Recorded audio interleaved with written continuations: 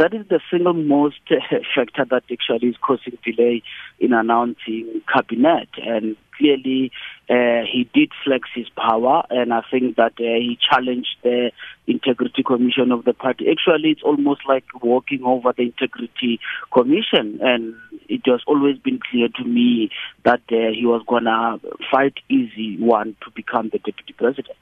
Was the appearance at the Integrity Commission some form of grandstanding on his part, perhaps, you think?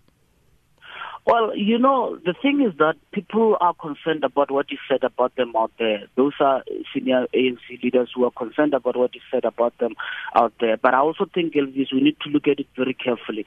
I think when he decided to withdraw and face the Integrity Commission, he felt that maybe he was not being defended by his comrade. Maybe the president was not defending him. Therefore, he took it upon himself as a battle to deal with this allegation. He knew exactly that there was no practical way in which he can meaningfully dismiss those allegations. I mean, a simple appearance does not actually take away the allegations that Mr. Mabuza is facing. They will need time to be investigated by the police and so forth. I don't even think the Integrity Commission has got sufficient capacity to sustain even the charges against him, and he just proved that. Mm-hmm. Does individuals such as Mabuza and Pravin Gordhan perhaps provide the President, Cyril Ramaphosa, with a conundrum for his much-anticipated cabinet announcement?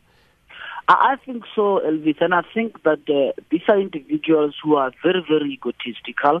They also consider themselves almost indispensable to President Ramaphosa. I mean, on the other side of the divide, I mean, clearly the president will be better off without the deputy president, who's controversial.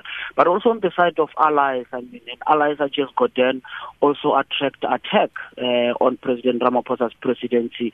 Look at how other parties have actually decided to take up a fight against Pravin Gordhan. You really ask, is this a delay? I mean, does this leader actually bring solution or political problems to Ramaphosa's presidency?